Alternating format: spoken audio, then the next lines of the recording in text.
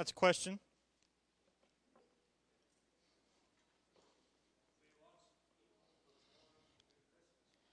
Good job. I was thinking some of y'all might jump back 2 weeks ago. Way to go, Colin. Way to be on top of things. Hopefully you watched kids up here singing and doing all kinds of stuff.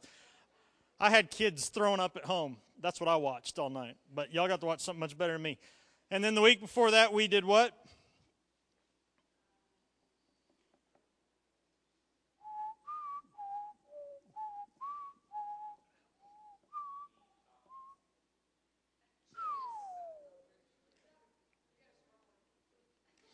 We talked about Mary, and more specifically, we talked about the fact that she broke out in spontaneous song, right?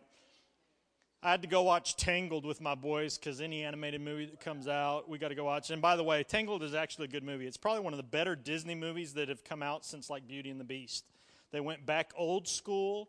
They went the animation's computer, but they went back old school with like theme and good versus evil, and yes, breaking out in song randomly.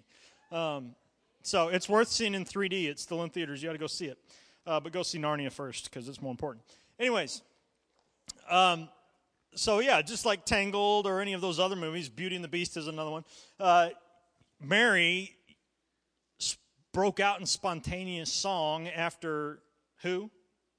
Remember she went and visited somebody. Elizabeth, who is her relative. Good job. When in doubt, go safe. Elizabeth is her relative. So anyway, she goes to her relative's house after she finds out she's pregnant, after she finds out from the angel that she's bearing the Messiah, after Joseph, I don't know, we don't know if Joseph had the dream yet or not. But anyways, she goes to visit her relative, Elizabeth. She walks in the door and she says, "Hi, I'm here." And Elizabeth does what? She freaks, right? Not only does she freak, but the infant inside of her freaks, does a total flip. John the Baptist, first time appearing on the scene, is in his mother's womb flipping out because he heard who? Mary's voice. And just by hearing Mary's voice, John the Baptist, whose sole purpose was to do what? Prepare the way of the Lord, right? That whole song that Christ for the Nations came out with several years ago was all about John the Baptist. John the Baptist. And just on a side note, this is a perfect message. You know, you guys love to quote the scripture in Jeremiah that says, "For I am create." What is it? For I know the plans I have to prosper you. Right. And we love quoting verses like, "I knew you before I knit you together in your mother's womb," and all those kind of things. Well, those aren't just romantic verses to make you feel pretty about yourself. Because God, from the moment of inception, probably really before that, God had a plan for each and every one of us.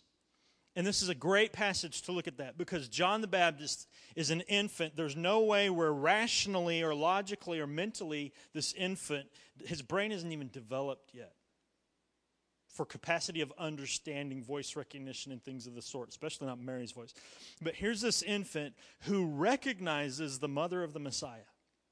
And that is a great passage for us because it indicates and it reveals to us that God, that those words that we like to quote when we talk about self-esteem and stuff are not just about self-esteem, but God has a plan for each and every one of us from the time He knit us together in our mother's womb. And here's this infant who mentally doesn't have the capacity to know any of that or understand any of that, is totally underdeveloped, can't even function on his own without his mother's blood and heart pumping for him and whatnot. Well, his heart's beating at this point. But oxygen and food is all coming from his mom. And yet this infant recognizes that he's in the presence of the Messiah. This infant, just in nature itself, recognized that his purpose for being was in his presence. Look at Romans chapter 1 then, where God says that He made Himself known through what? Through creation. And we are part of God's creation. And even before we understood or knew our purpose, even before you and I got saved, we played a role in God's purposes for humanity. And as part of creation, the cells that compose our bodies, take out our rational brain. Just the physical nature of our bodies were created with one purpose primarily, and that was the glory of the King and to serve his purposes. And this passage that we pass over often in the Christmas story has so much depth to it, because this baby, when he hears Mary walk in and say, "Hi, I'm here," he leaps and flips inside, because the essence of this nature, of this creation, has been built and created to prepare the way for the child that Mary's carrying. And even before John the Baptist had the rational capacity to understand his calling and to surrender to a calling as part of God's creation, the cells, the skin, the blood coursing through his veins had purpose. That's amazing. Stop and think about that the next time you want to think about self-esteem issues. When you look in the mirror and you feel ugly. When you feel like it's not fair because your parents are stricter than others. When you don't have as much money as everyone else. And those kind of things. Stop and think about that. Think about the fact that even when you are running away from God, even when you are choosing to disobey God, you are a part of God's creation. And while rationally you might choose to sin, your body longs to fulfill its purpose. That's pretty deep. Stop and think about it. And then we wonder why, when we're struggling with habitual sin or whatever, why we're tired, why we get depressed, why nothing works out, why, yes, indeed, they've done studies, you are more prone to sickness and things of the sort. Now, some theologies take that a step further and go into like faith healings and stuff, and name it, claim it type stuff. But we can't go too far to the other side, because we got to remember one thing, and that is what? That we're created for a purpose. And our rational mind cannot manipulate God into fulfilling our purposes. Our body longs to fulfill the purpose for which we were created. Isn't that amazing? So the flip side of that coin is, when we are walking in the center of God's will, we experience things like we talked about this morning: true joy, contentment, happiness. Isn't that amazing? I can tell y'all aren't amazed. I'm simply and utterly amazed. Yes?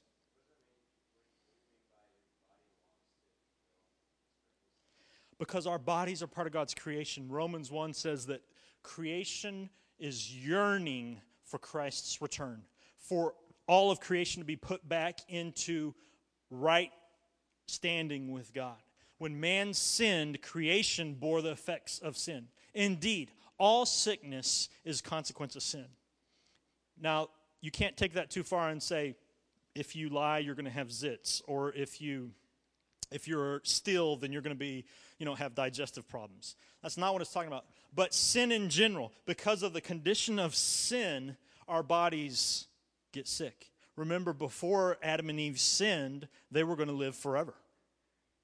Indeed, after man sinned, progressively, we see the age span of human beings getting shorter and shorter and shorter and shorter.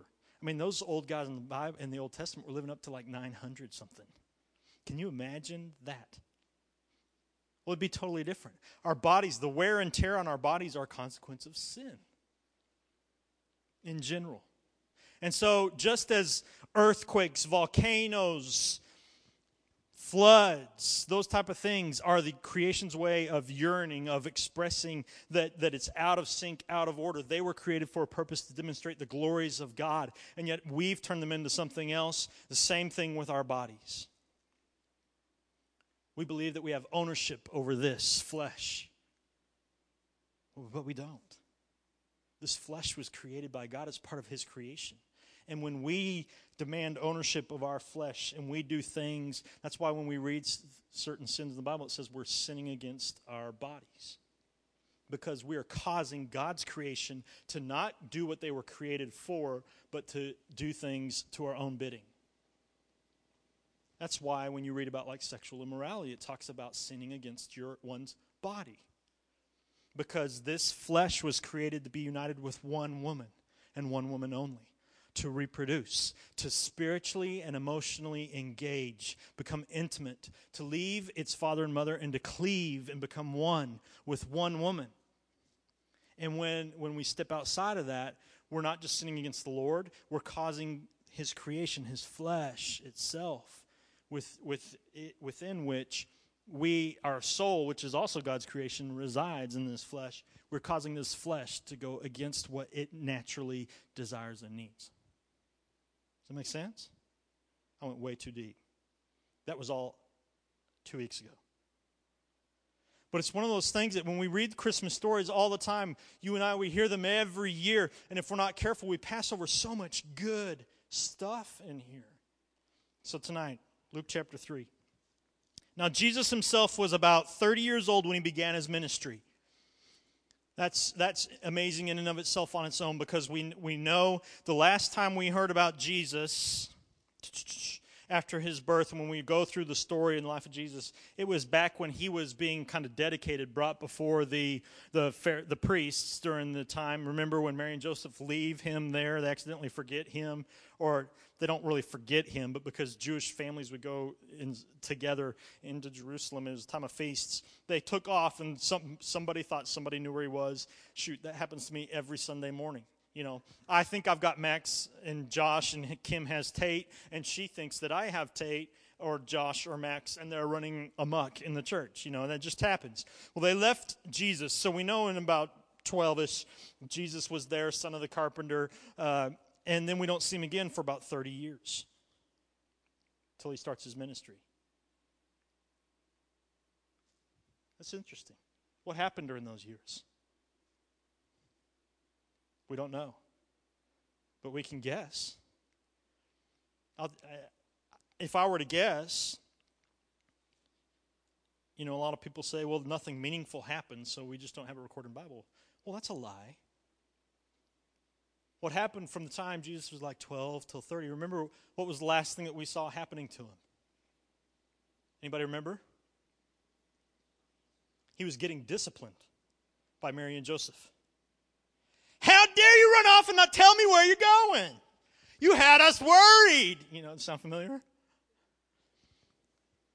If I were to guess, I'd say from the time he was 12 till he began his ministry at 30, Jesus was a good son. There's a whole other lesson for you Utes. Anyways, not what we're talking about tonight. He was the son, so it was thought, of Joseph. So what was he doing all those years? He was the son of Joseph, meaning he was walking in obedience to his earthly parents, meaning he had gone to Jewish school. He had not been selected to follow a rabbi. So Jesus in his carnal body, by human standards, was not the smartest cookie in the book. He had then gone on to be an apprentice of his father, carrying on the family legacy of carpentry. Okay, so he was just a good boy. And we go on. So he was the son, so it was thought, of Joseph, who was the son of Heli, the son of Matthat, the son of Levi, the son of Melchi, the son of Jenai, the son of Joseph, the son of Matthias, the son of Amos, the son of Nahum, the son of Esli, the son of Nagai, the son of Math,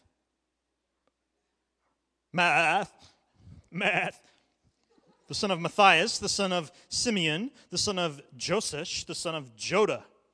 Wow, almost like Yoda. The son of Jonan, the son of Resa, the son of Zerubbabel, the son of Shealtiel, the son of Neri, the son of Melchi.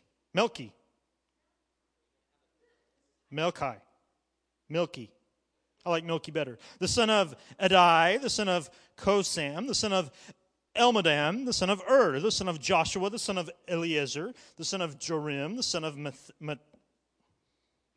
son of Levi, the son of Simeon, the son of Judah, the son of Joseph, the son of Jonam, the son of Eliakim, the son of Milia, the son of Minna, the son of Mathatha, the son of Nathan, the son of David, the son of Jesse, the son of Obed, the son of Boaz, the son of Solomon, the son of Nahshon, the son of Aminabab, the son of Ram, the son of Hezron, the son of Perez, the son of Judah, the son of Jacob, the son of Isaac, the son of Abraham, the son of Terah, the son of Nahor, the son of Serug, the son of Reu, the son of Peleg, the son of Eber, the son of Salah, the son of Canaan, the son of Arphaxad, the son of Shem, the son of Noah, the son of Lamech, the son of Methuselah, the son of Enoch, the son of Jared, the son of Mahalalel, the son of Kenan, the son of Enosh, the son of Seth, the son of Adam, the son of God. When was the last time you read that? In fact, Michael just put it as most of us would think, who cares? Here's another one of those stories in the Christmas, or points in the Christmas story that if we're not careful, we pass over, that is incredibly important. This is incredibly important. Why would this be important?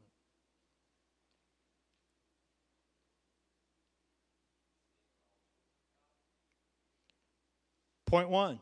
Yeah, there's a good one. We're all children of God. Okay, what else?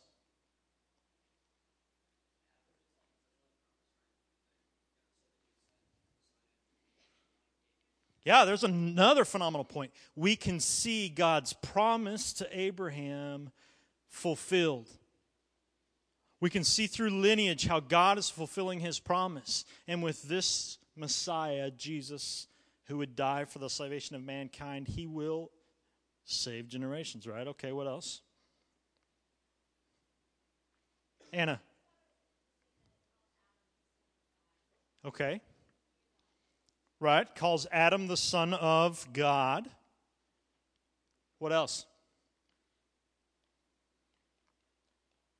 Listen, the lessons that we can pull out of that are too much to mention tonight. But it's one of those passages that if we're not careful, we read over. In fact, we don't even read it. We see the list of names and we skip and move on. But it's incredibly important. Tonight, for our sake, I'm going to bring out just a couple of reasons it's incredibly important. As we're talking about John the Baptist and his purpose that God had for him, as we read this list of names, who out of this list, lengthy list of names, was perfect? Jesus and God, the beginning and the end. Outside of that list, no one else was perfect. And for you and I tonight, as we talk about purpose, as we talk about God's creation, we can take so much solace from this passage. Because as we read these list of names that we, if we're not careful, we think don't matter and no one cares. What I see is a list of dozens of men who lived and walked the earth, who failed God time and time again, and yet, in spite of themselves, God had a purpose for their life.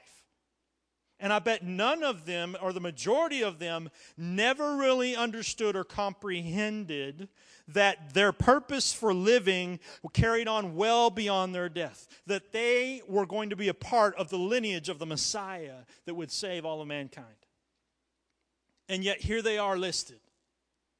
And the same can be true for you and me today. You might think that your life is incredibly unimportant. Or you might feel like you have zero impact. But the reality of it is that the ways of God are so much higher than ours, as Isaiah 55 says. Who can fathom the ways of God? God has a plan and a purpose for you and I. And he fulfills his purposes most of the time without us even realizing that he's doing it. Yet we can take solace, we can take comfort, and true joy comes from knowing that I am his. That he will fulfill his purposes, and that it's not solely my responsibility to live a life that is pleasing to him, and that if I'm not careful, I'm going to mess up his plans for my life. Because here is a list of people that notoriously, time and time again, messed up, and yet God uses them as part of the lineage through which he will bring the Messiah, the perfect one, the Savior of all mankind.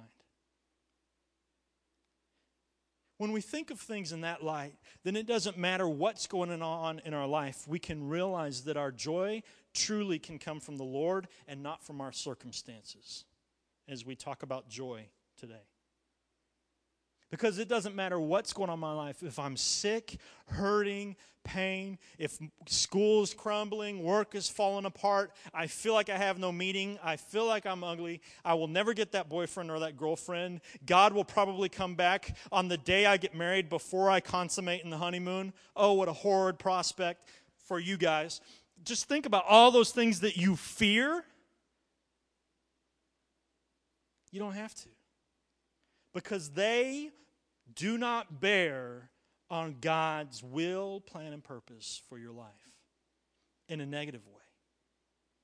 In reality, they bear on the plan and purpose for your life in a positive way. Because God ordains the steps of a righteous man. Right? So even the terrible times in our life, God allows us to go through those things because they fit in, they mold and shape us into who He wants us to be in the plans and purposes for our life. Boy, I can take joy in that. I can take joy in the fact that here comes this Messiah, this baby that in a couple weeks, this little doll that will be laying in a little, well, we can't call it a manger anymore. Thanks, Richard. Be laying in a little wooden thing up here, maybe. Maybe we won't even do it. Maybe we'll just dig a hole in the stage and we'll put him in there.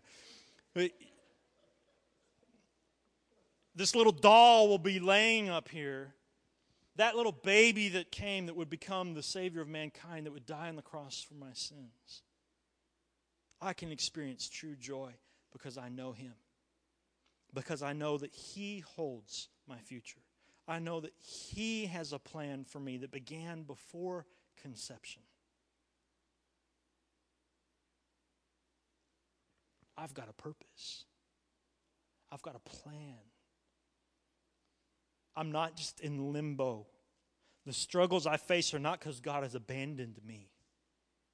He's been there all along. He's known before each time I would stumble and fall.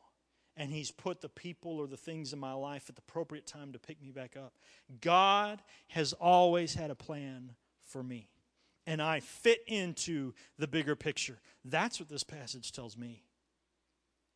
Talk about joy in Advent season. That brings joy. When you go halfway around the world on these mission trips that you will go on, when you go down to Austin Street Shelter or Union Gospel Mission, when you're dealing with the homeless, the wrecked, the havocked people, the people that have suffered life things like earthquakes or fires or things like that, when they have no hope, we bear the one who's by very definition is hope. Because when the world caves in around us and our view of the world gets very narrow and very small and we can't see tomorrow, we can look at passages like this and we can show passages like this to these people and we can say, listen, God has a plan for you that's bigger than all of this. And this is merely a speck in part of God's plan for your life. And you don't understand it now, and you don't have to understand it now. That's the beauty of our God. He will take care of His purposes and His plan. And you can take solace in the fact that He has not abandoned you. He is here with you in the midst of these trials. That's amazing. Because every other religion in the world tells us that we need to do things to fit into the plan of the God or gods. What this tells us is that we can do nothing to step outside of the plan or plans of our God. That brings joy. That is amazing. Wow. It's no coincidence then that God or the Spirit influences Luke to write this list, only to be followed by Jesus' temptation in the desert. Think about that.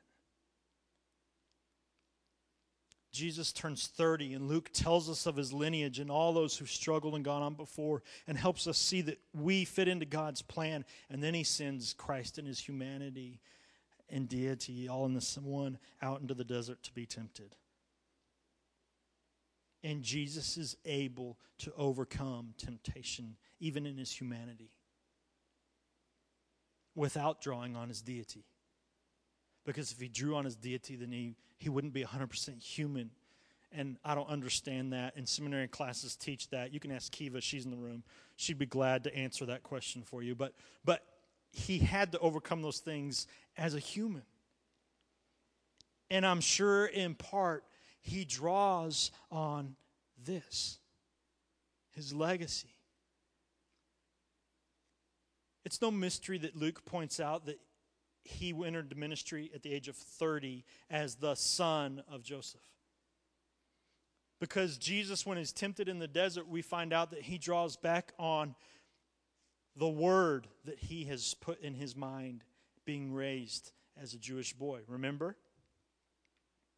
Because Satan uses the word out of context to tempt Jesus, and Jesus replies all 3 times with Scripture, the Word of God.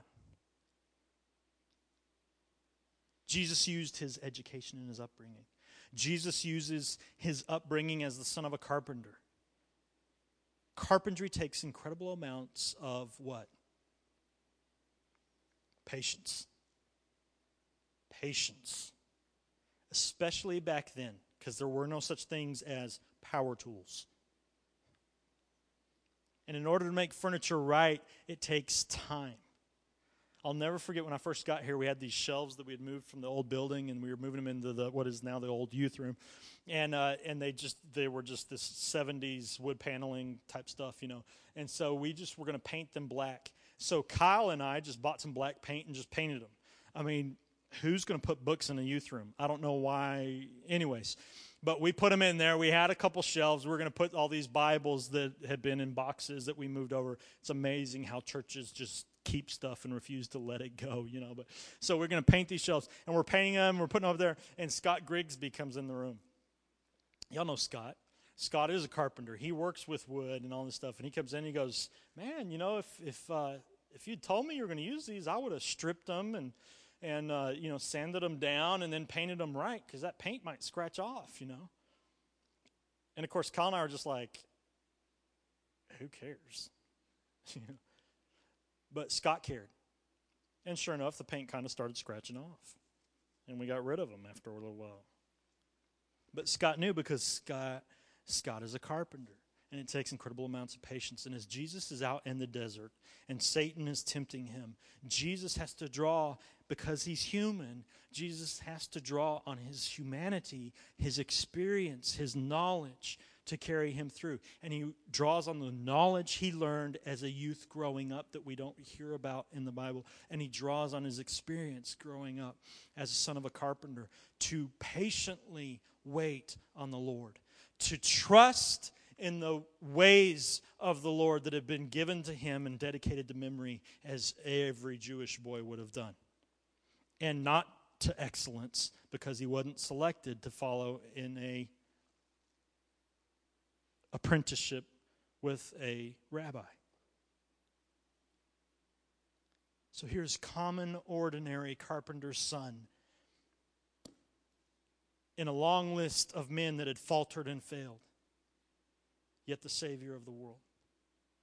And you and I can draw joy from that, because we don't have to be perfect, students and adults. We don't have to live a life of perfection for our King. He wants to make us perfect through himself. All he wants from us is a heart that is willing to let him do his thing. As you celebrate Advent and Christmas time, remember whose you are, and experience true joy. Because this life journey is exactly that, a journey. So, in the great words of Robin Williams, because I don't know the real author, I just watch movies, I don't read books. Carpe diem. Who said that? No, I know in the movie he did. I'm talking about, that's out of a book, believe it or not, students. Yes, most movies come from these things called books that y'all don't really know what they are. But Carpe Diem, seize the day. Suck the marrow out of life, right? Dead Poet Society, good movie. Anyways, experience true joy and enjoy the journey. Enjoy the journey with the Lord. Don't rush it. Just enjoy it. Because we have a God who loves us, who died for us, who created us with a plan and a purpose, and he's working that plan and purpose out in spite of us. And we can take joy in that. Lord, I pray that you would help us celebrate you this season. I pray as the hustle and bustle gets going that we would be reminded whose we are and that we could take true joy in that. Now go with us as we go and carol the shut-ins and let us really bring your spirit and your love and joy to them. In Jesus' name I pray. Amen.